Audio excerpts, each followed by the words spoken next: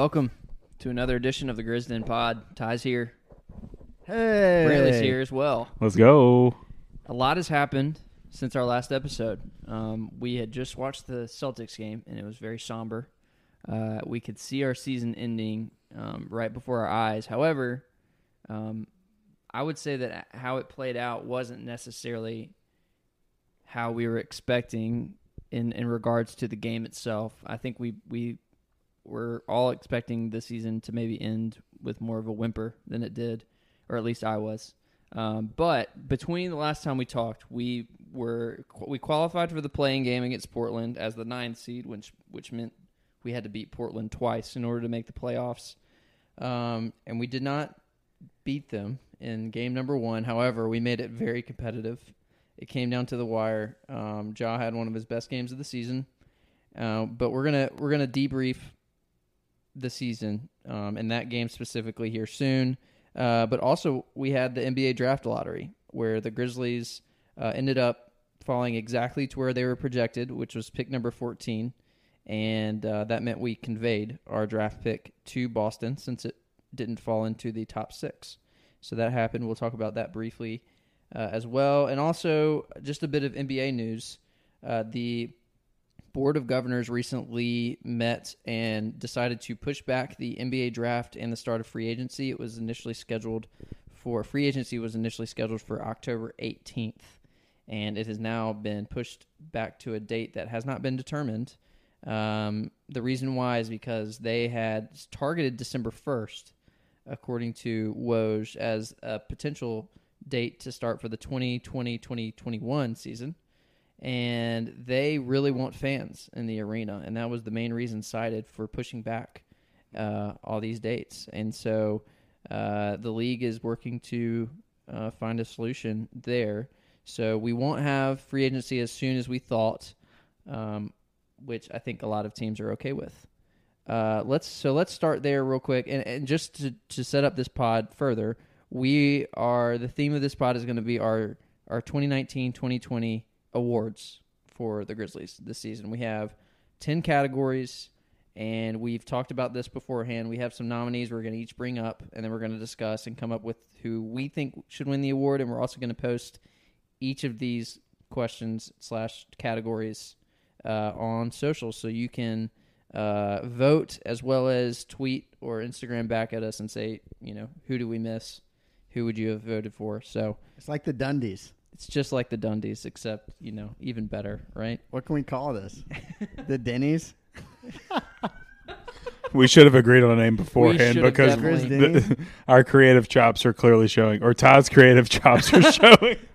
We will all be brainstorming during the pod, but if we don't come up with something, we need our listeners to fire back a name. So we have something for next year. It's the Denny's. The Denny's. Okay, Ty. That's Ty's nominee. So. Spelled like a den. Totally. I love it. Anyway, so let's start. Let's go first. Let's go backwards from what I just talked through. So the NBA postponing. Any initial reactions to that when you saw that report come through? No, not really. December 1st seemed like a reach, maybe. Anyway. I agree. And I know a lot of people were thinking it'd be really cool if Christmas Day was the first opening day of the NBA season was Christmas, because they have that big Christmas Day extravaganza type thing. So that'd kind of be fun. I can't wait for the Grizz to play on Christmas Day in 3 or 4 years. It's gonna be nuts. Have they ever played on a Christmas Day? I don't think Of course so. not. Not even close. We have MLK Day though, which is fun. No, not really. No real thoughts on it, because they didn't give us any other answers either. So they didn't push it back to a certain date. They just pushed it back. We don't know when. Yeah, no comment. It doesn't have a big effect on. I just think it was one of those announcements that, it's a big deal anytime you change an official date, but everything has already been changed once.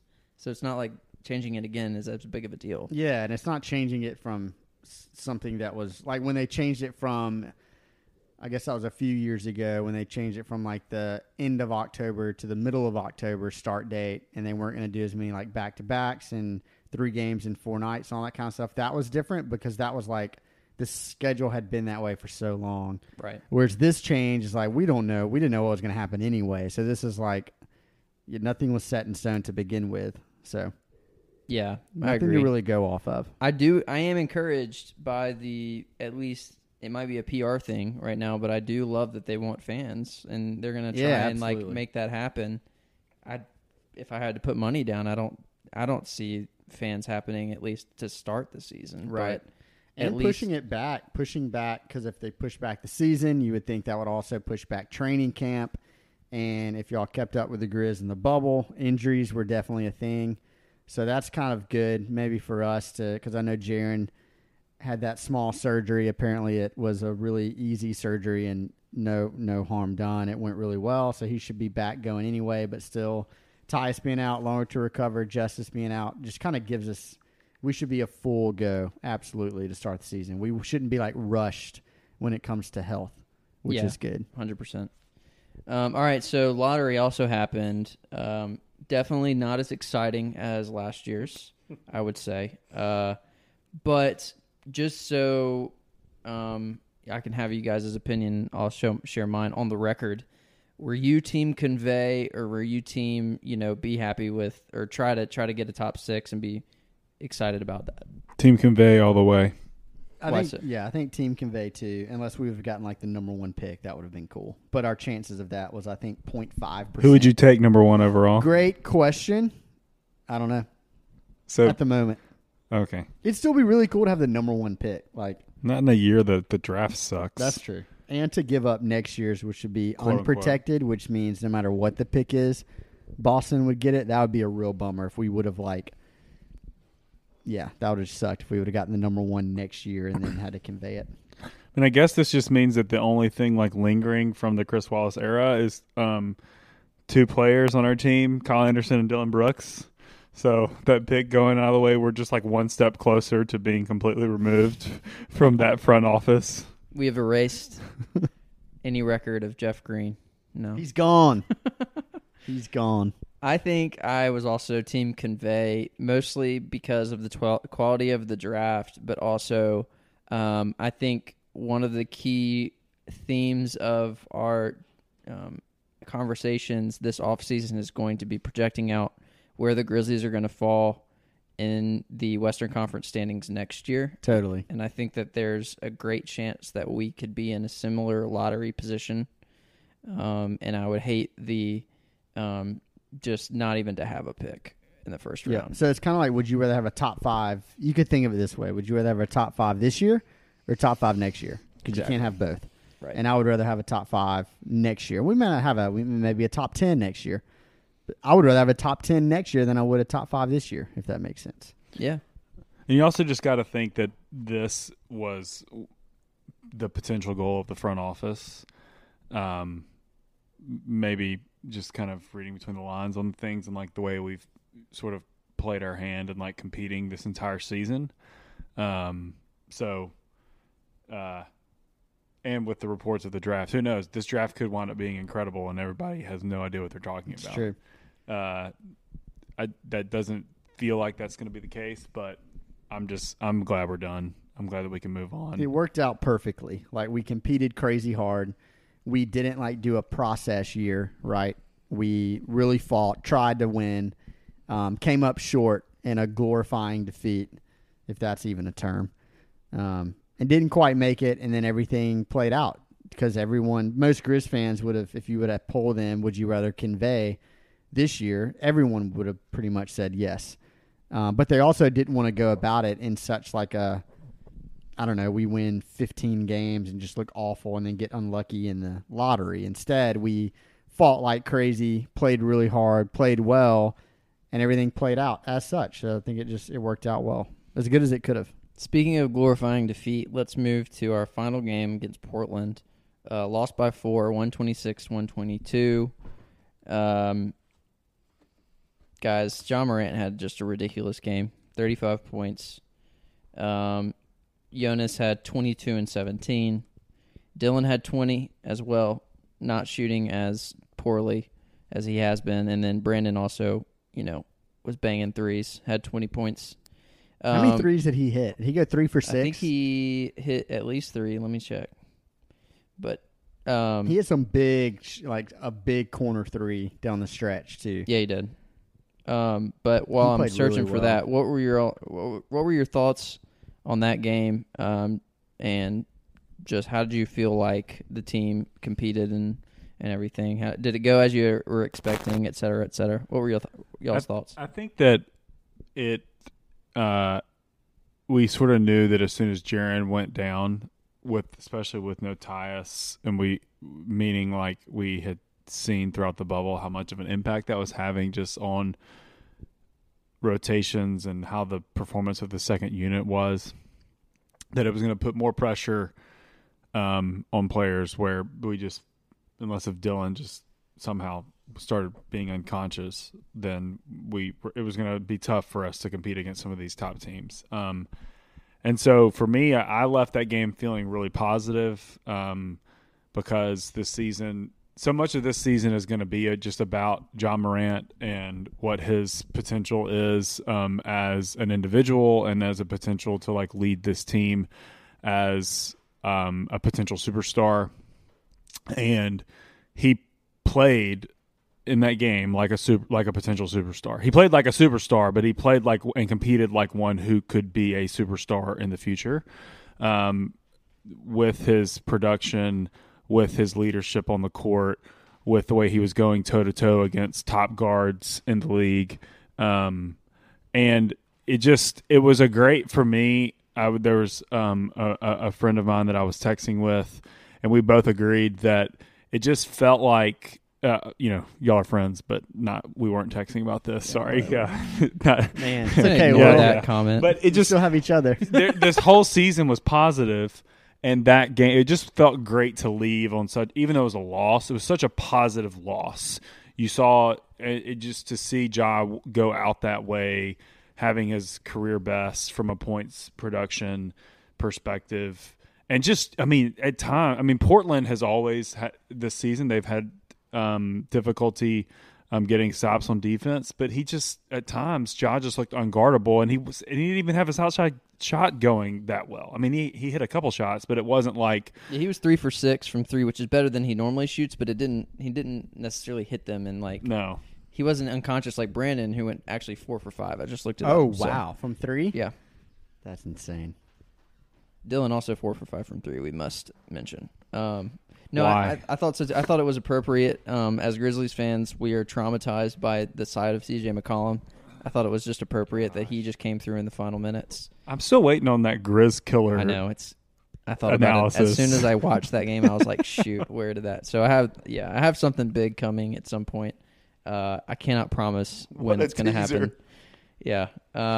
However, I agree. I think that if you listen to the last 2 podcasts, you will clearly hear how frustrated we were, and I would say that we probably represented most of Grizzlies fans out there as well who are passionate about the team. We just hated seeing our team playing this poorly, with the lack of depth that we had due to injury or trade from earlier in the season, but just to come out and like you said, you end on a positive note.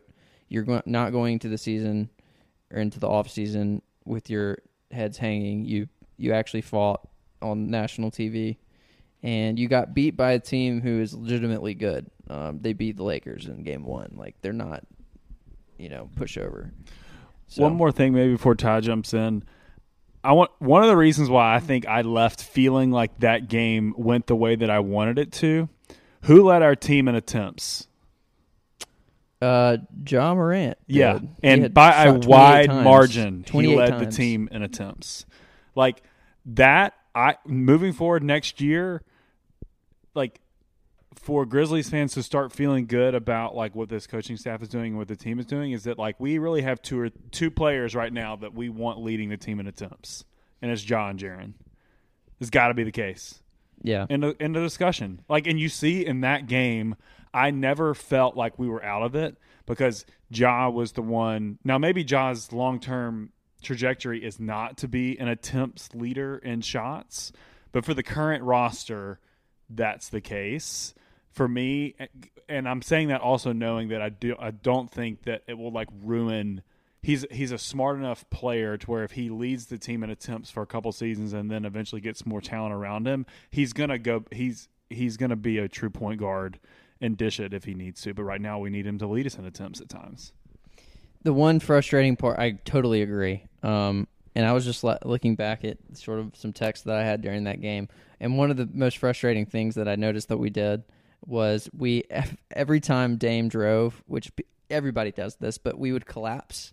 And then Melo had that shot at the end where it's just like, oh my gosh, it's just, so we had those like young sort of team type of mistakes, but yet at the end of the day, you had Ja being Ja and you had the rest. I felt like everyone else played their role perfectly. Like even down to Dylan, he was not settling for insane shots. He wasn't taking 4 or 5 dribbles and pulling up at mid-range, going one direction and shooting at the other. Like, you then had BC, who was as efficient as ever. You had Jonas, who had 17 rebounds and just controlled the paint as much as he could against Nurkic, which those two guys were like the 2 leading scorers, I'm pretty sure, at halftime or something like that. They were like dueling. And then the only guy who was kind of disappointing was Grayson. He was 0 for 1 from 3, and I think he only had a couple points. But other than that, like, yeah, it was just a great game. Fun to watch. Anything else on that? I'll piggyback off what Tubb said. Ja was super aggressive, and we've called for him to be more aggressive in times where we just need a guy to like take the rock and make something happen down the stretch. And Ja did it time and time again. Whether that was like he was beating everybody off the dribble, and he was just getting in the lane whenever he wanted, whether he was finishing at the rim or kicking it out to, again, like the fact that BC went 4 for 5 from 3, they were wide open looks. Dylan, like you said, played his role. Just stand there and catch a pass. You're going to be wide open and shoot. Ja took over the game there for a little bit, for a little stretch. And for I guess he just turned 21, your 21-year-old rookie point guard to take over a game of that magnitude against arguably the hottest player in the entire world right now in Dame. And he played pretty good defense against McCollum. McCollum just hit crazy shots, and like that's what he does. Like he just hits crazy shots. Especially against us. But to see Ja like compete on the defensive end too, like he played pretty good defense. I think moving forward, yeah, this is super encouraging because everybody, to win in this league, you need like a star, and everyone is looking for the top, those 10 to 12 guys who can be the best player on a championship level team. I'm not saying Ja's that right now, obviously, but he showed some flashes that he could be that in the future. And that's a lot more than you could say for a lot of other rookies currently and in the past. I can't think of a rookie that truly showed flashes like Derrick Rose did, and he was the MVP of the league and led them to the playoffs and then messed up his knees. But other than that, and also they remind me of each other a ton. But yeah, I mean, it's just the fact he was doing that as a rookie, leading the offense, leading the team, and Jenkins just literally gave him the keys. We'll talk about this a little bit later. And we're just like, hey, dude, go do your thing. Like, this is your game. You got the rock. Go make things happen. And Ja did it. And it was such like a free-flowing game. It was pretty to watch. I don't know. It's super encouraging for Ja. He's going to be so good, man. He's going to be so good. So this is a Grizzlies podcast, so we can be a little slanted towards our team. Another reason why it felt good is because the players that led your team in minutes, obviously Ja, 41 minutes, Dylan, 37, JV, 34, Anderson, 27, Tolliver, 23, BC, 24, Grayson, 22, and then you had Melton and Gorgie with just right around 15. So we're competing with, the Trailblazers, one of the hottest teams in the bubble. Dame was a little banged up, but still, they were other than Zach Collins, they had everybody that they were planning to probably really compete with towards the end of the season. We're missing Tyus and JJ. And Justice. And Justice I'm kind of omitting because you don't know. We gave up a lot to get him, so we were those spots, that depth that we had created with Solo and Jay. You don't know what Justice is giving you, so whatever. We at least were without Triple J and Tyus, who we knew what they would give us. And we still went toe-to-toe with them.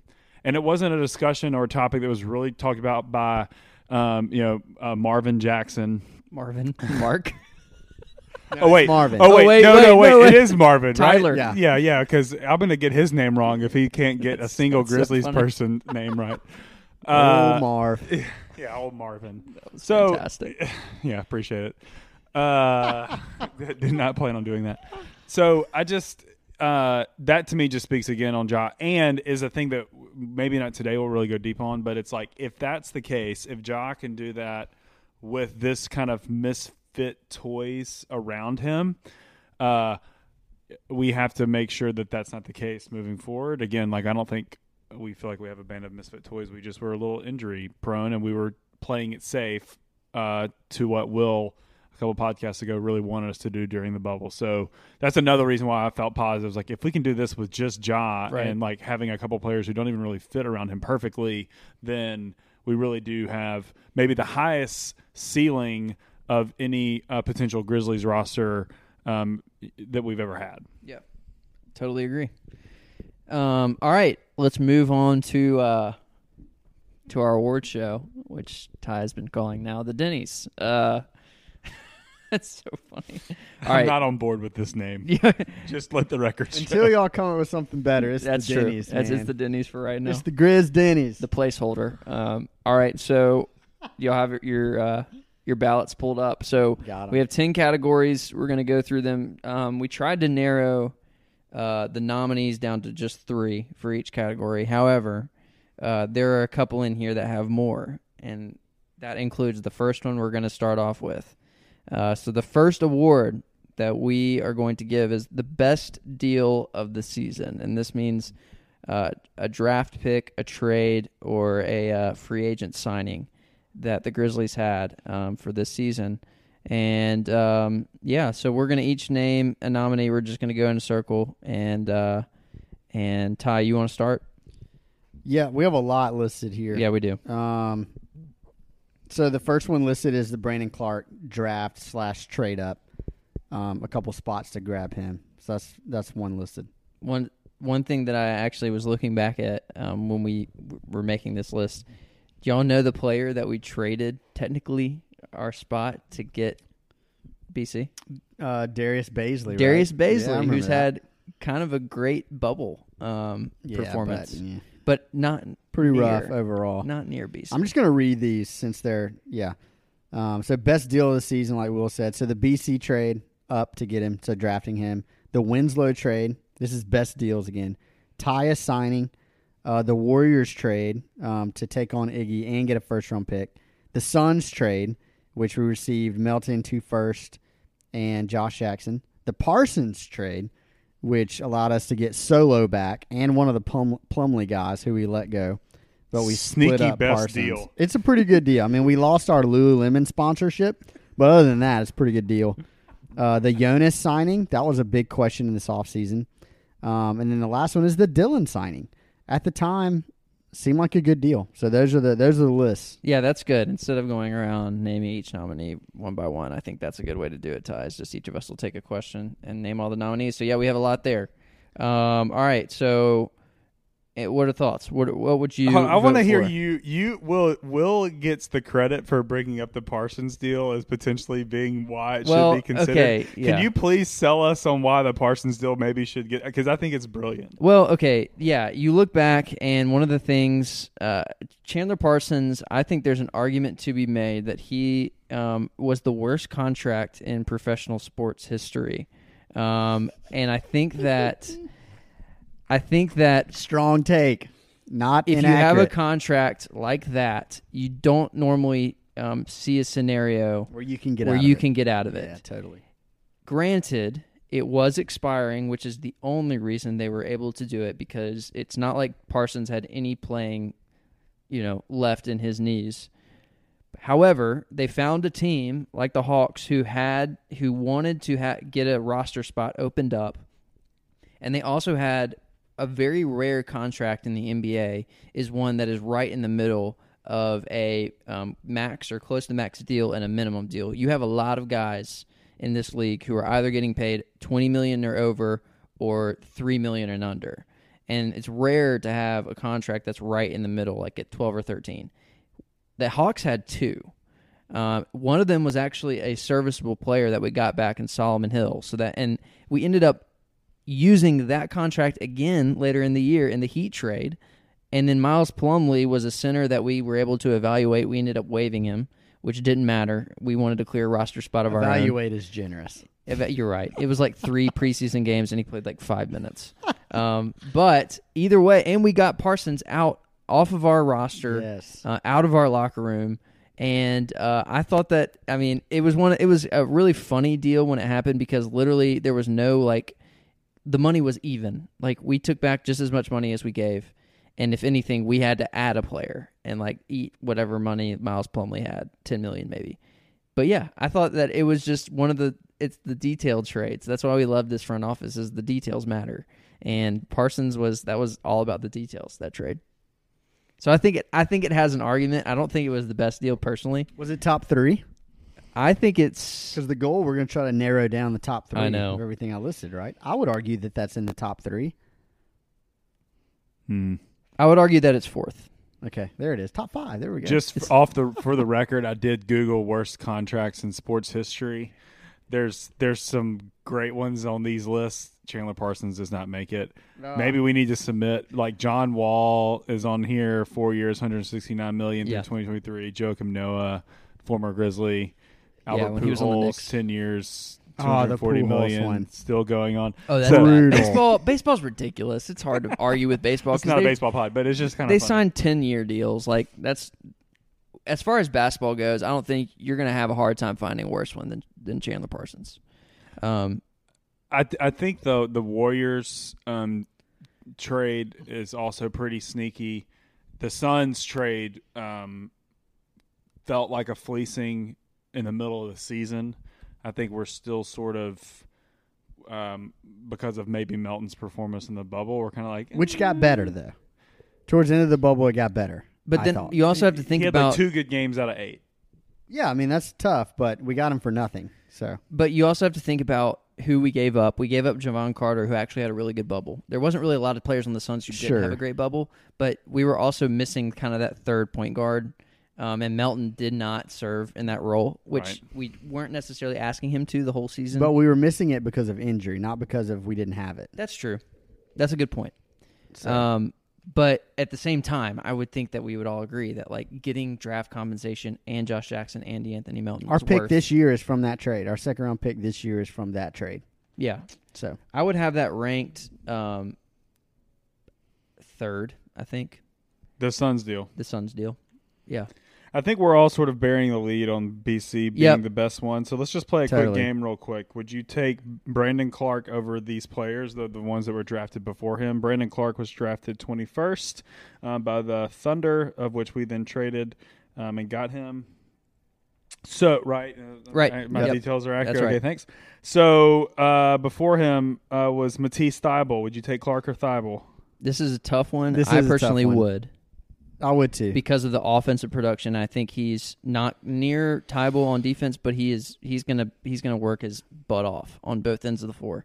And I don't think Thybulle can score the basketball. That's a good player. Those two are very valuable players for their individual teams. But for our team individually, I'd rather have BC. That's the kicker. I'll say that. For me. To me, Brandon Clark is a player. Because him and Jaren down the road pair so well, and Ja. Yeah. Those 3 pair really well together. I think Thybulle, there's a lot of dependencies with him. Yeah. With Brandon Clark, I think you could plug him in any system, any team, and he would be awesome. Yep. Okay, the Spurs at 19 took, I'm going to say this wrong, Samanic. Yeah, definitely BC over there. Okay, cool. Indiana took Badats. Yeah, totally BC. You know how to say, how would you say that? Batazzi, I think. Yeah. Oh, yeah. Cool. Oh, that's right. Yeah. Brooklyn took Nickeil Alexander-Walker. I would still take BC. Who went to New Orleans. Yeah. And I would probably rather have BC. 16th, Orlando Okeke. He hasn't played yet. Definitely TBD on that, but BC Brendan, though, yeah. Detroit took Demboya. Man, this is terrible. Oh, he is horrible. Yeah, that was tough. 14, Boston took Romeo Langford. I'd rather have BC. Miami at 13 took Tyler Harrow. This is the one. Will Walker lookalike. I'd rather have Hero, I think. I shoot like him too, by the way. Not true. Why are you doing a podcast on Sunday afternoon? 5'8" versus 6'4", man. I think that I would still take BC. I would take Tyler Hero. I would too. I have a man crush on That Tyler dude Hero. can shoot. He can and ball. I like him a lot. Who would you rather have, Tyler Hero or Duncan Robinson? Probably Tyler Hero. Really? He's like 4 years younger. Yeah, I think it depends on your roster. For the Grizzlies, I'd rather have Hero. I love Duncan Robinson too. Either way, both I of think them. I would still take BC by a nose. Okay. Charlotte took PJ Washington. Great player. PJ is super good. Yeah, really good. Rather have BC. Because he's my guy. But not Hero. Nah, Hero's awesome. I If we could just think have a guy on the perimeter that could just I think absolutely strike it, Washington that's could my end guy. up being like He's solid. a for really sure. good starter. And BC, I think, is perfect in his role right now. He just came in just so polished. So that one's hard for me. I'm neutral on that one. Okay, so that's really kind of Hero and PJ at 13 and 12 are really like the first ones they're challenging us. Okay, we're not going to do this so much longer. Okay, Minnesota, Cameron Johnson. That Went to went to Phoenix. Phoenix, but I would still I'd rather take have BC. BC. Yeah. Atlanta took Cam Reddish. Definitely for sure. BC. Washington took Rui Hachimura. That one's tough too. Also could be a pretty good player. Yeah. Uh, They're very similar, I think. I think they're both destined to be elite role players. So yeah, it's a tough one. You get to say who you want. Brandon, because he's already on our team. now. No. This is more of an objective measurement of what you know. Objectively, probably Rui. I think he has way more upside offensively and can get his own shot and stuff like that versus BC. That's my. I would have to look up Objective how take. old he is because that to me is the only thing that would. They're the same level to me. I thought I was going to be able to pull it up fast, but I didn't. Me too. I'm like, He's 22. So they're both about the same age. all right, then BC. Jackson Hayes at 8th. Definitely, BC. BC. Not even close. 7th, Kobe White. Definitely BC. Yeah, I would have to agree. 6, Jarrett Culver. Definitely. BC. Easily. 5, Darius Garland. Oh, it's Definitely not BC. even remotely close. 4, DeAndre Hunter. Probably Definitely BC. Yeah. 3, RJ Barrett. I'd rather have RJ Barrett. Probably RJ. Okay. So then we obviously know John. So there are which we roughly haven't- 4 guys that we would rather have, and we picked BC. I guess we had the 23rd pick. Technically picked him 21st He should have been number overall. 2 in Rookie of the Year, in my opinion. Yep. Yeah. And that should show you what you need to know. I mean, there's other guys that are like either on really good teams and they're just not going to necessarily get all the opportunities that the younger guys on bad teams are, or they're on terrible teams and they're being I don't know, their habits are terrible already. I see like that with the Hawks guys, like Reddish and Hunter are like the worst when it comes to efficiency. Rookies from that class just aren't. I don't know. They're at the bottom. And one of the reasons we wanted to do this topic first, I think, was just because it's appropriate to take a step back and just really be thankful for what the front office has done, how they hit on both picks, obviously, in John, BC. And, this draft is a good draft. We just read through a lot of good basketball players, and there's some after Brandon that are still really good. And there's very few that right now for our team, and objectively even, we would say we would rather have him over. So, BC, number 1. Can I give you my rankings Let's do it. from this list? Number 1, BC. We're all in agreement there. Number 2, I would say the Warriors trade. Not only did we get a potential first-round pick in 2024, but Iggy was the main reason I think that we were able to make that Heat deal happen. Oh, absolutely. Number 3 is the Suns trade for the reasons we've already mentioned. Number 4 is Parsons. Number 5, we mentioned this in passing, but the Tyus signing. I think that was super important. We got him at a great deal, and it definitely showed in the bubble. And the way we How went valuable. about that, we had DeLon Wright, and he was a restricted free agent, so we had his rights. We could have easily signed him. Instead, we traded him to Dallas for second-round picks, and basically got the equivalent in Tyus and free. Like we talked about the details, like little stuff like that, little deals Yeah, are very apparent with this front office. So basically, this whole little segment is just giving props to the front office. for sure. And then to round it out at the end, I have the Winslow trade because, I mean, even though we did not see any of the fruit of that trade, I still think on that day. I will not forget how excited Didn't I sleep was that night. Yeah, Just so excited. Couldn't. Yeah. And Couldn't yes, stop smiling. there's some conversation in this next category to be had over that trade, which we will have in a second. And then to round it out, I have the Jonas signing, and then lastly, I have the Dylan, just from what we have. Lots of really good things. I'm going to do my top 3 real quick. I'm going to do BC Parsons because you have no idea what the locker room could have been like if Parsons was still there. It could have been terrible. And I'm just going to do third with Tyus. I think we got a long-term true backup point guard. And as a Grizzlies fan, I'm so happy about that. Yeah, I like this. Do you have a top 3, Ty, just to round it out? I mean, the BC one is, the Tyus signing is in my top 3 for sure. And then I really love the Warriors trade because we just plucked a first-round pick that could be potentially a decent pick in 2024. Who knows what Golden State will look like. I'm sure they'll be good, but that's still pretty cool that we got a first-round pick. All right. Using space. You have one more thing No. to add? Okay, cool. Second category. And all of the rest of these will probably be a lot shorter than that last one, but that one was fun. Worst deal of the season. You want me to go? Yeah, you All right. go ahead. So we've got 3 we're really talking through.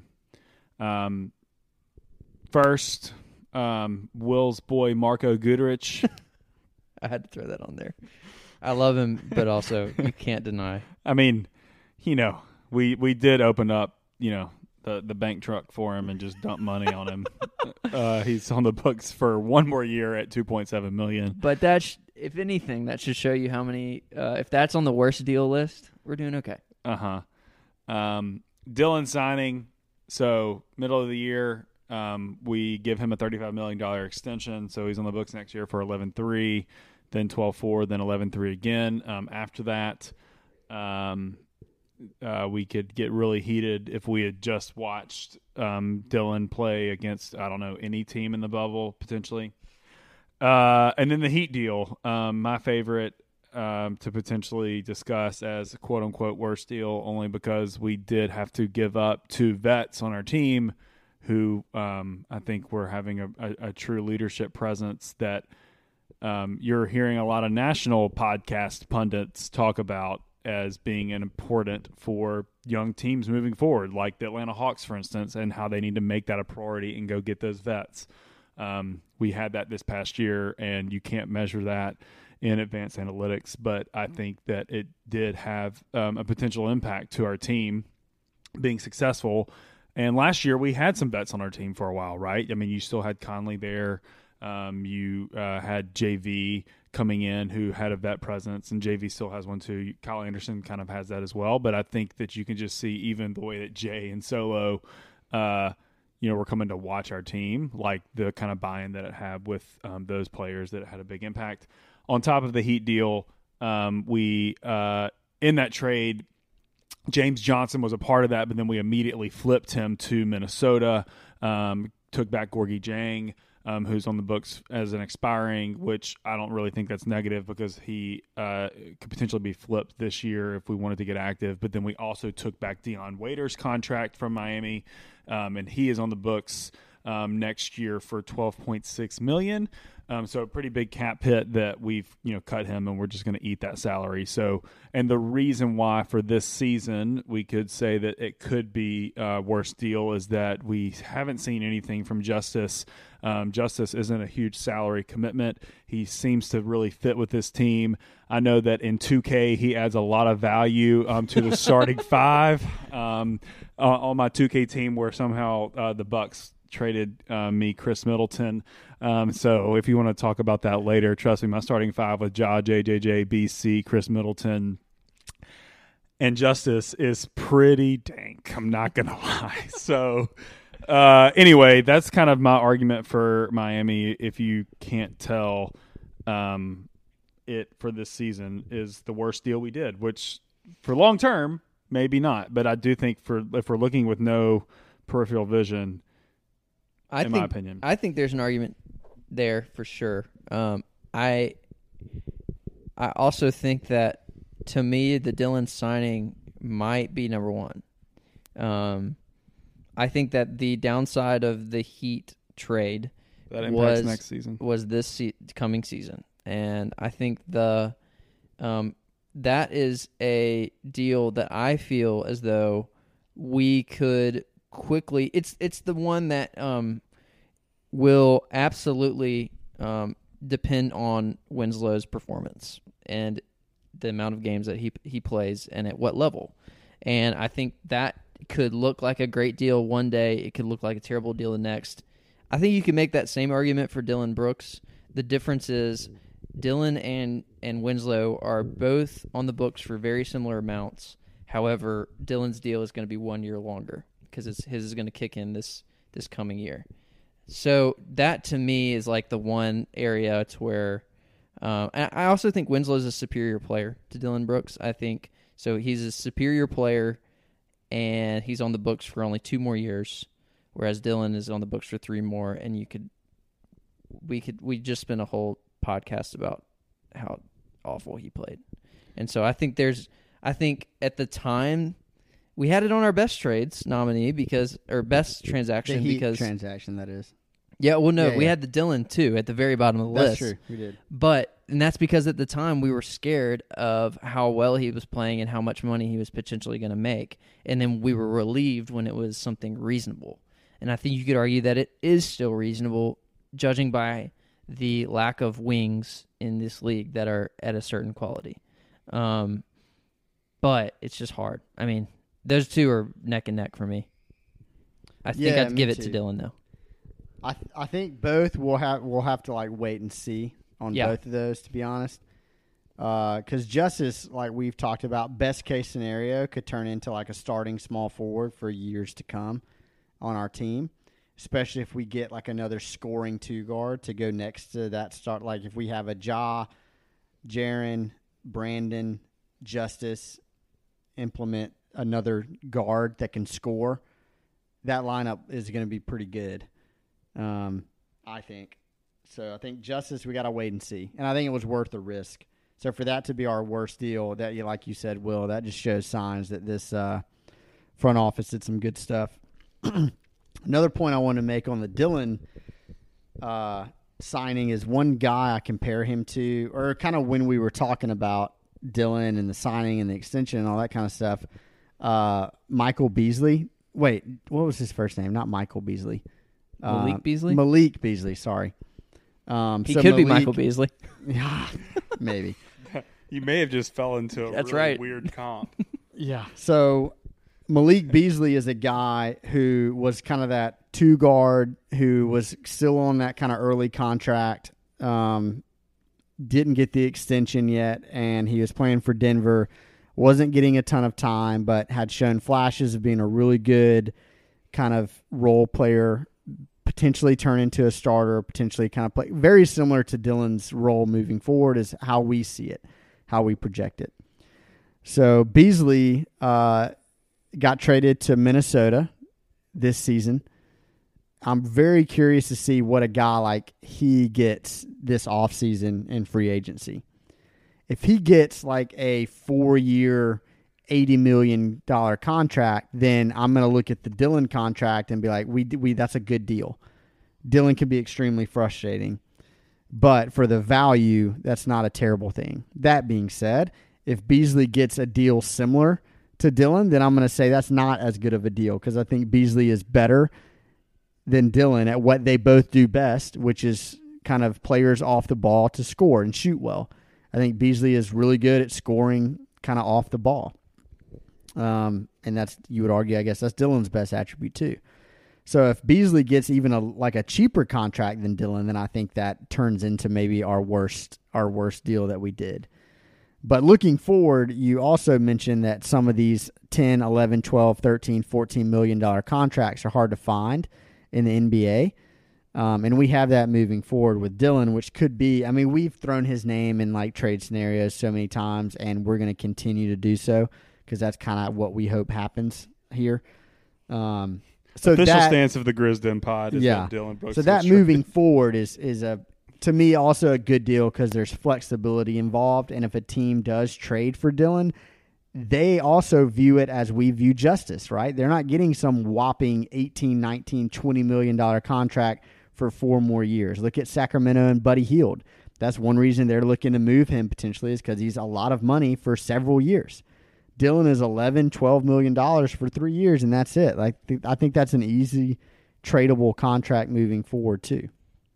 And people can probably find value in Dillon's game, right? Like off the bench, we've even mentioned it. If he's like a heater coming off the bench for 15 minutes a game, that's great. Yeah. He's just not a 35-minute a game leading your team in shot attempts kind of guy. Yeah. All right, so this is where the rubber meets the road. What deal are y'all taking as the worst deal of this season? If you had to choose one. For this season, I'm going with Miami just because from a personal perspective, I don't know if it would have helped us win. I think that Jay and Solo could have helped you win one more game in the bubble for this season. So this is a this season question, which is why I'm saying that.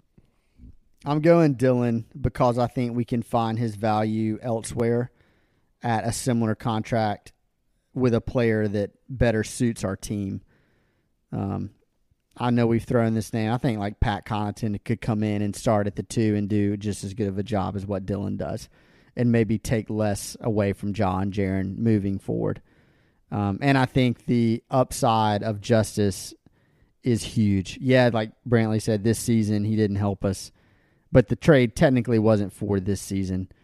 And our leadership is, even though we're young guys, like Ja's different in that way. Like he's not a guy who's like a head case, and he truly wants to win, as y'all could see. And Jaren's similar. Tyus is young, but he's similar. We have guys on our roster that aren't like a lot of young players. And that could be due to Jay and Solo, like immediately jumping in at the beginning of the season and being those vets right out of the gate. But I would probably say Dillon because I just really think we could find his production elsewhere. Yeah, I'll probably break the tie and say Dillon as well for that one. Okay, let's move on. Best coaching decision is the next category. And here are our nominees. Number 1 is giving the keys to Ja from the start of the season. Number 2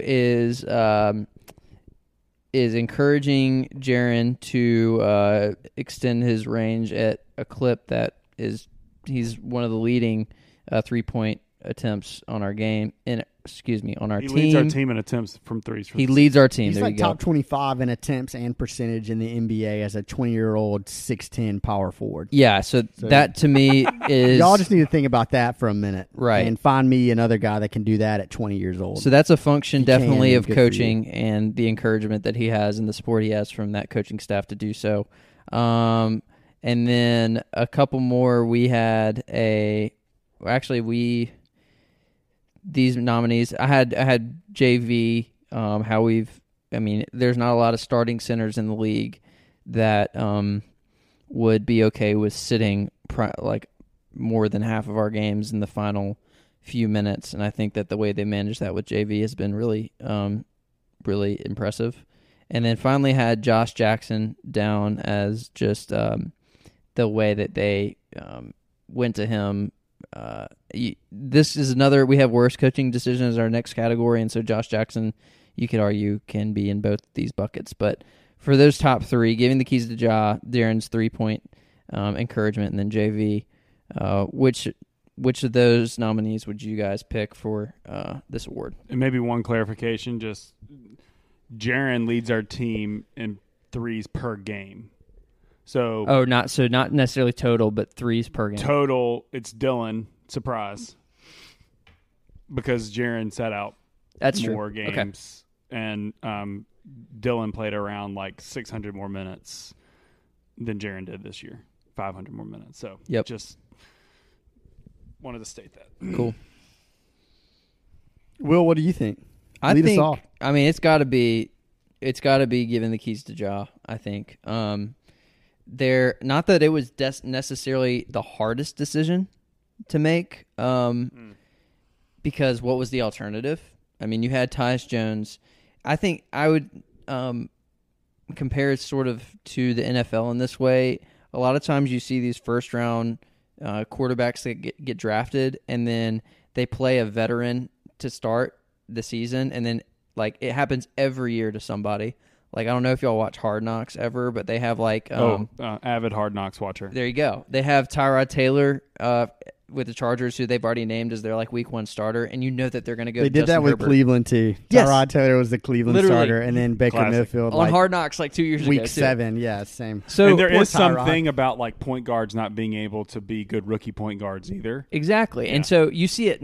I don't think you see it as much in the NBA as you do the NFL, especially on a team like the Grizzlies, who, I mean, Ja just if he was at a minimum level, like could give you, just even if he wasn't at the level that he is now, but had a ceiling, like I still think they would have thrown him in there as a starter. But just to completely empower Ja in the way that he's been empowered by this coaching staff, I think is kudos. Like it's hard to necessarily do, and especially as a first year head coach, first year NBA player who's going to be leading your team, but just to completely like build the system around him before he even played a game, I think was really impressive. And the other 2 nominees to me are more so like those are really good adjustments on the margins, but Ja, like that's your core. That's the core of your team.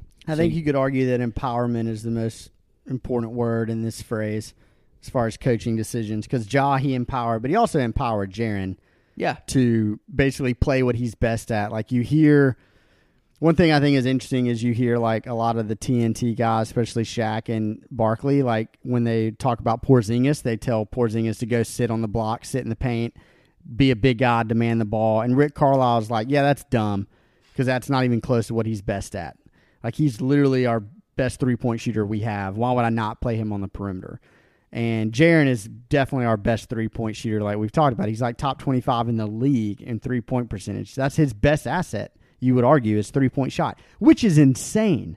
Like that's just nuts to me that's potentially his best thing that he does. And Jenkins empowered that and told him, like, if y'all remember in preseason, one of Jenkins' phrases, let the mother effer fly. Like that's what he kept yelling out and saying all the time. And Jaren was like, you got it. I just think the fact that he empowered both of those guys to play their games and to do what they're best at and give them freedom is a hard coaching decision. You see a lot of like really good coaches struggle with that. And Jenkins immediately came in and immediately was like, yep, I'm a first-year coach, which is tough because he would probably want to be like, I want things to be done this way, this way, this way. But instead he was like, hey, what are my guys best at? That's what I'm going to do. Let's just play. Let's just go play. Yeah, I mean, I think with that point on Jaren, Ty, is that within that year-to-year jump, he basically plays close to the same in minutes per game. So in his rookie season, he averaged 26. This year, he averaged 28. He increased his attempts to 3 more attempts per game. That's a bunch. Wow.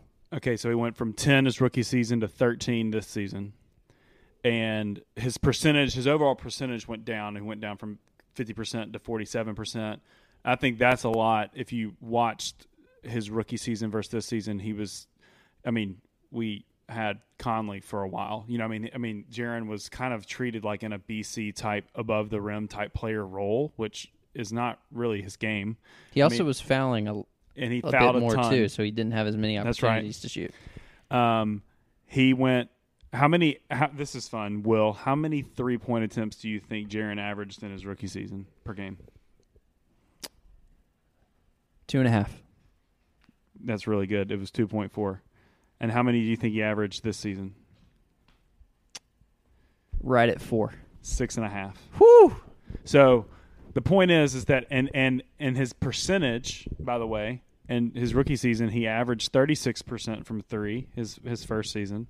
This year, he averaged close to 39.4% from 3. Okay, so he increased his attempts by 3, but a lot of that was coming from 3-point attempt, and he went to basically having 4 more points per game in a year-to-year jump. That's a pretty big difference, and I think without going into specifics and really getting super dorky, I think one of the things that we loved were like even like out of timeouts, you'd see like threes drawn up for Jaren, like really good inbound plays where it was get Jaren the ball, get him a three. It was a conscious, like strategic decision by the coaching staff to get him those looks, and he paid off on them.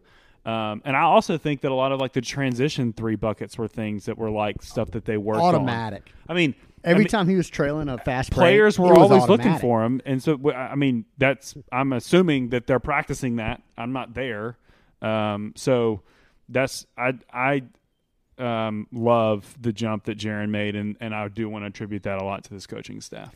So, like a lot of love for both of those, quote unquote coaching decisions. Which one would you vote on for this award? Which one would you say was the best? Given the keys to Ja or the empowerment of Jaren? I don't know. That's a good question. The thing I would probably almost say Jaren, because like you said with Ja, like what other decision was there? Like that's all we had. We drafted him. Like the front office almost made that decision. Be like, yeah, we drafted number 2 overall. This is our point guard for the next decade. So hopefully he works out because this is him. I think the way that almost they played together at the start of the season was a little bit of a struggle because Jaren really didn't know what he was doing with this role that he had. So I would probably say Jaren. I think I'm going to go with Jaren too, mainly just because Ja came in as so good that like the development that Jaren had is maybe more important now to the future of the franchise because of how good Ja is. That's a weird argument. But you know what I mean? Like we need Jaren to be a true 2 or true 3, like can be a number 2 on a like playoff contending team because I think Ja can be your 1 potentially. Yeah, I think you guys have. I was initially saying Ja. I think you've swayed me because I mean Ja is just. I mean, he probably the coaching does not matter as much with Ja as probably it does with Jaren. So, all right. So worst coaching decision. We got to start rolling through these a little faster. Ty, you want to take us through these? Yeah, number 1 by far, I think is not even close. Is the lack of challenging Dillon or not having a leash on Dillon's. Basically offense and defense, I guess, but main so just letting him shoot whatever he wants whenever he wants. We also had this kind of premature Milwaukee Bucks defensive philosophy. So Jenkins obviously has been with Budenholzer for a while, came with him from Milwaukee, and Milwaukee has this defense where they basically allow threes, but they just allow nothing at the rim ever. And we mentioned this because we technically don't maybe not have the personnel to make this work at its best right now. But particularly at the like center positions, right? Correct. Just because JV is not a great rim protector. He's big. Jaren is probably a better rim. You don't have Giannis and Brook protector. Lopez is the point. Yeah. Like Yeah. you don't have 7-footers down there that also have hops. Yeah, and I think that would. But Lopez doesn't really have hops. Yeah. To be honest. But And we he's didn't have the fundamentally offense to sound. match too. Like got a when great teams motor. were making threes, we didn't have the offense to kind of keep up with them. And then the other one is kept Josh in the G League for too long, or at all. Someone may argue. So I think those 3. Of those 3, I think the worst decision is clearly Dillon. I don't think the other 2 even come close because I think one is a personnel issue, but you also have to implement your system and build towards that.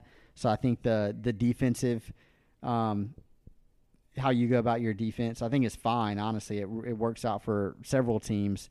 Toronto also allows, I think, more threes than most other teams in the league, and they have like a top 3 defense the last 2 seasons. They just allow nothing at the rim, nothing easy. And then the Josh Jackson thing, I think the front office, I really feel like they knew ahead of time that he's not going to be a long-term part of our team, and they were potentially going to be like, oh, let's just see what we got. But yeah, I just never really thought that was a serious thing moving forward. I think Dillon's the reason I say that is because I hope that doesn't hurt us long term. That Dillon has this mindset of this is who he is moving forward, and he can never not be this guy. So when we need him to take a step back, in the next year, maybe 2 years, maybe 3 years, who knows, that he's not going to be willing to do it, and his game is never going to change. I think we know he's not going to be willing to do it. Maybe so. Yeah, I'd be surprised. I mean, maybe coaching can get him there. I just don't think that that's who he is. And so, I feel like Dylan is the obvious answer. I also feel like that was the answer 2 years ago, because because of injuries and circumstance, was given that leash, and it kind of. Verno makes this point all the time, which I believe on this one, in this case, that he just was given a long leash then. He averaged these, kind of, he had this production. That's just what he's used to. And he was never kind of like coached into the role that he really needs to be. Now, you did start sort of towards the end of the bubble, because he was sucking so bad. He was sort of starting to play within himself a little bit. And so the question will be, can they then coach him into a scenario that's like, see how well we as a team were playing when you were playing like this? So I'm gonna say Dylan and then shut up. But I do just want to say on the Josh Jackson thing that I do just wonder if we just didn't maximize that asset well enough. Sure, he's not our long-term thing, but if we had brought him in a little sooner, we had injuries early. Could he have played? Could you have thrown him in instead of a Jay Crowder into a Heat deal? Exactly. And then flipped him to a team that needed a young asset or something, and we could have gotten something else for him. Now we're just going to kind of let him walk. And that's fine. I mean, we've maximized a lot of assets this year. Right. So that's my only counter to that. Yeah, and we're in a consensus on Dylan. I mean, the worst thing I think that ever happened to Dylan was scoring 19 points on his first ever game. I mean, we were so excited about him, and yet we did not know what that was going to turn into. And so I think that we went off on this last pod, so we won't dive too deep into this. All right, we're gonna skip the next one, but we're gonna bring it to the bottom of our list because that's sort of like we'll get there. Let's skip to most improved. Brantley, you want to take this one? Yeah, the options these are some great options. Jaren, the front office, or Grayson. So we've sort of talked about Jaren and the front office thus far. So I'll talk a little bit about Grayson. And this is sort of connected a little bit, I think, to one of the topics on like best coaching decisions was actually to not even play Josh Jackson at all in the bubble, which allowed Grayson to come in and shine. I don't think that up until the bubble, we would have never even had Grayson remotely in consideration for this discussion. But I do think that in the bubble, we did see what his potential could be as a trusted defensive player who's going to make the right decisions for the most part and can come in and be pretty consistent from behind the arc, but also get hot. And I think I'm not saying that Grayson specifically is the guy that we want long term. He's on a cheap deal for a while, so I mean whether he's needed in a trade or not, whatever. But I just think that type of bench role is super necessary for like the core that we have, and you could see it in flashes in the bubble. And so he did improve a lot, and I just feel like it's worth acknowledging it and just really I mean he sort of ended last year really well too. So it's kind of interesting that he hadn't put a full season together. So let's see what that looks like. We've already went through Jaren's improvement, but the front office, we've talked like night and day, 15 deals about how awesome they are. And for this franchise and for a fan podcast to not be hating on our general manager right now is just amazing. If you want to get like super technical, you could say like how this front office is their first year. So next year you can kind of see what their improvement is. But at the end of the day, like it's the same organization. It doesn't matter who's in the seats. It's still you're looking at last year versus this year, and I think that is the obvious front office for sure answer. And one example, just like so we have the 40th pick in this year's draft, and we're going to talk about maybe this later, but I already feel confident that we're going to potentially pull like a long-term rotational player with the 40th pick in a draft that's apparently not that great. Like I have confidence that we're going to find somebody that can like play a really important role for us moving forward. Or leverage what we have to move up for somebody we want and don't know who they're targeting yet. Right. So, well, cool. I think we're all in agreement there. All right, next one. Shout out to the front office. Shout out. Next one I had was Defensive Player of the Year, which this one is kind of funny. The nominees here are Kyle Anderson, DeAnthony Melton, and I had Jaren down, even though his defensive season wasn't necessarily what a lot of people thought he could be. But, I mean, if you want to look at the advanced analytics, I think it's probably Kyle. I did kind of do a quick deep dive into this, and he had the top defensive rating, technically, on our team. I'm guessing we don't have much else to add here. No, that's great, Will. Thanks for doing a deep dive on our team's defensive prowess. Let's just say we didn't. That was another area that we hoped that maybe Dylan Brooks would be a nominee for, and yeah, I don't think we would have him. We just didn't play good team nominations. defense post the Miami trade. That's a good point. That's a very good point. All right, we have 4 more that we got to rip through here. So we're gonna move to most disappointing. Ty, you want to run through our nominees here? Dylan, Justice, and Kyle. Y'all's is probably going to be Dylan. Mine's Winslow, Justice, just because I really had such Winslow, high hopes, Justice. and still do. And I think he could potentially be good. But I was really excited about watching him play. And when that trade went through, I was just super excited to watch him with our team, and I never got to see it. So I'm just really disappointed in that. You were right. Mine's definitely Dylan. Of course. Kyle, as just kind of a shoe-in nominee, I think he's just a carryover from the Chris Wallace administration. Not his fault. Dylan, definitely his fault. I just think that he, as we've said multiple times, is just in the wrong role in this team, and the bubble highlighted that to an even larger extent because of how shorthanded we were. Winslow, it's one of those things where I'm disappointed, but it's not like if he comes into the season next year and is averaging like 5 points a game, 2 rebounds a game, and isn't playing well on defense. Chandler Parsons numbers? I'm going to be so sad, and that'll be disappointing. Dylan is just kind of like, I don't know. The fact that we need him to be good in order to win. Need that position. Sucks. Yes, we need that position to be good. Ty, if Justice averages those numbers that Will's quoting, you're never allowed to like a player again off of a sign and trade. Ty's previous favorite trade that the Grizzlies have done was for aforementioned Chandler Parsons. The favorite Chandler signing. wasn't a trade; that was a signing. And Thank you. Sorry, I did have very high hopes. I remember we all this did. is how the Grizz Den Slack channel started. Is basically me throwing out. I think Chandler's going to average 13, 6, and 6 this year, and that was 2 years ago. And the fact that was Definitely didn't aspirational come just close. shows you again how terrible I that know. deal was. I remember So when we rough. went to that first game. I think we sat in the nosebleeds and watched Chandler against Portland, and CJ had a classic Grizz killer game, and Chandler played 4 minutes and was 0 for 3. He had that shot where he Had, goes an up air and then ball. goes halfway down and then releases it. It's just so sad. Terrible. All right, now to our finales. We got our next 2 categories, and then we have a bonus: is best game / moment, and then most valuable. Let's go with best game / moment next. Let's just all do our individual favorite one. That's a great idea. Go, Will. My favorite moment, and this is in the Lost. This is a throwback to the Lost episode that we had. It's the lottery. I think is the most franchise-changing moment in the Grizzlies' history.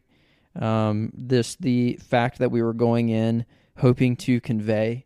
I tweeted that out actually after the Portland game. Just I cannot believe that our highest hope of the offseason last year, just 1 year ago, was we hope that we can convey a draft pick. And then after that, we were throwing our hands up in the air, It's hardly whatever news happens. now.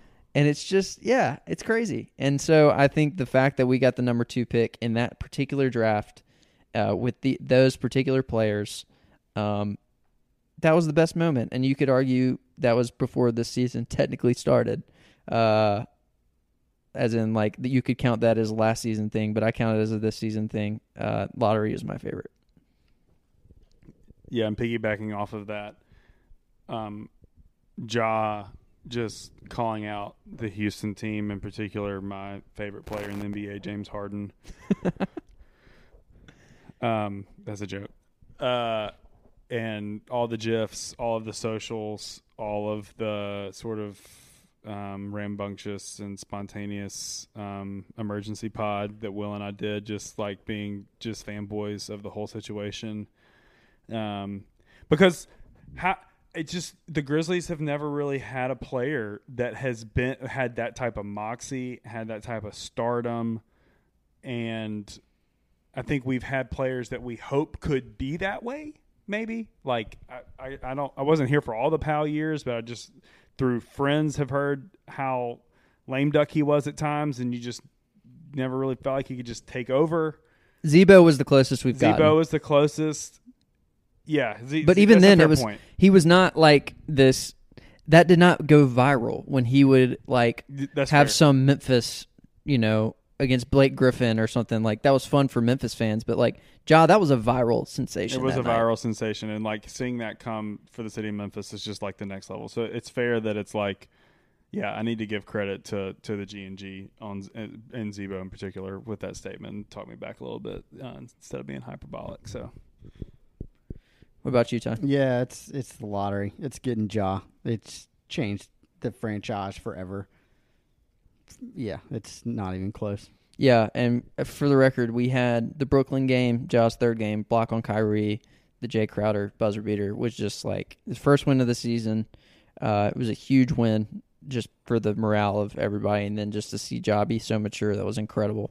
And then we had the Lakers game coming off a losing streak, coming off a back-to-back, and just taking the Lakers to school was so fun to watch. Our guys do. So yeah, the lottery, I think And there's like 5 more. I mean there's a million we and could they're run. all jaw based. Like even the third quarter of this Portland bubble game that we had, the very first game of the bubble, was the just Rising unbelievable. Stars game. Yes, yeah. Like all of these things, like the ones that just pop and come to mind are Ja. For sure. And with that, we have our final category, which is most valuable. Is this even a question? No, we have Ja, front office, and Brandon. Yeah, it's Ja, not even close. I guess you could potentially throw in Jaren in there too, and maybe the hiring of Jenkins. I guess that falls into the front office. But yeah, it's Ja, hands down. Some stats would say that Dylan, because whenever he scores over 20 points, the Grizzlies are. Jeez. No, it's definitely Ja. I think the front office, you can make a case. However, the most important of all of these picks / moves is drafting Ja, and that was something that just took a stroke of luck to do. And we've given the front office a lot of props on this pod. However, Would you rather have Ja or Zion? Ja Morant, baby. I don't even think Zion's it's that fat. close, to be honest. Watching Ja do what he did in that play-in game against Portland. I'm gonna throw all the shade at Zion all the time. Like He's a it's- nice kid, but it's just as fun. It's just, to me, it's may not even be a conversation in like 5 years. Yeah. I really think he is going to be just an absolute If he stays healthy. superstar. Health aside for both of them. Yes. Yes, but one is Absolutely. already healthy and one is already not. So you This- could argue that one's starting.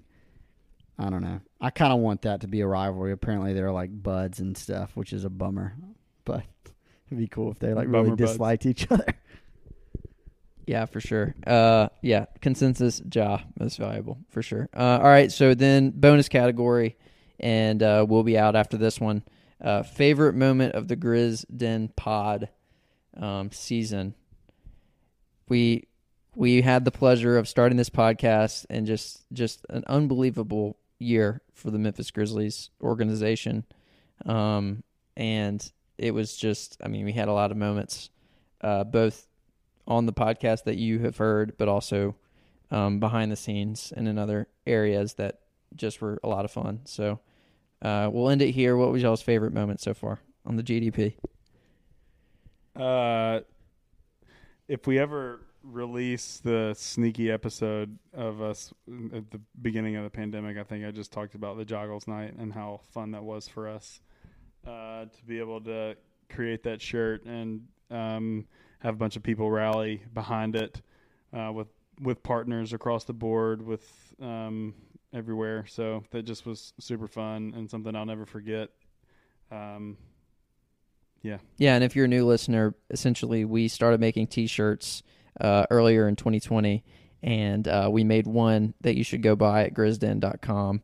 It's Ja doing his patented joggles move, and it has joggles on the shirt. It's an amazing shirt. Shout out Banks Shepard, who designed it for us. But the Morant family saw the shirt and basically wanted like 20 of them for their family, and we got to hand deliver the shirts to Ja Morant's girlfriend and his family, and have, if you look on at KK Dixon on Instagram, you'll see Ja's young daughter rocking the Joggles shirt, Joggles onesie, excuse me. So that was an amazing night.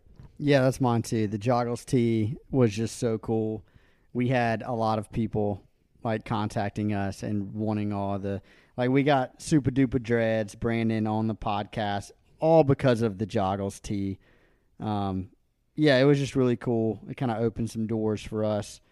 It was just really fun. It was awesome. Yeah, and we had, a couple things early on, like getting to interview Peter Edmiston super early in our podcast life, which was a blast. Yeah, getting to Brantley and I having to just scramble to get our gear into our office to try to interview him on his lunch break was just hysterical.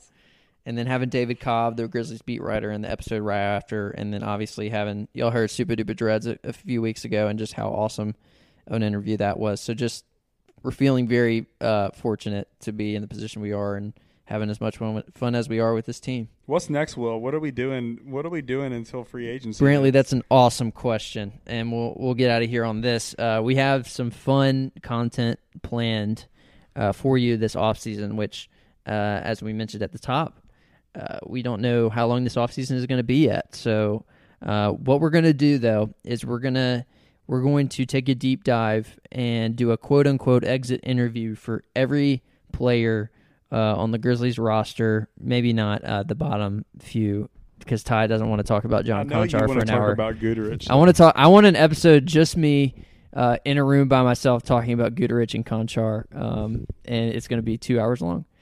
And no, but we're going to take everything, every player. We're going to do deep dives on, how their year went, year-over-year analytics. We're going to go player comps, projections, where we want to be. We're going to nerd out on these. So we'll probably be releasing these in the next 2 to 3 weeks. And then we're also going to be doing deep dives into trades and off-season signings and just everything future-oriented for the Grizzlies.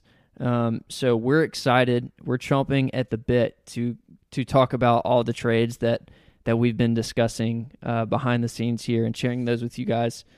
But yeah, a lot of fun stuff ahead. Anything else I missed? Oh, man, that's it. Man, well, this has been an extremely fun episode. We did not come up with an official name yet, so I guess we're going to have to roll with the freaking Denny's for now. Yeah, baby. Shout out Ty Smith Sr., follow him on Twitter. But for Ty and Brantley, I'm Will. Thanks for listening. Check it, let's begin. Party on, party people, let me hear some noise. DC's in the house, jump, rejoices. There's a party over here, a party over there. Wave your hands in the air, shake the dairy, yeah.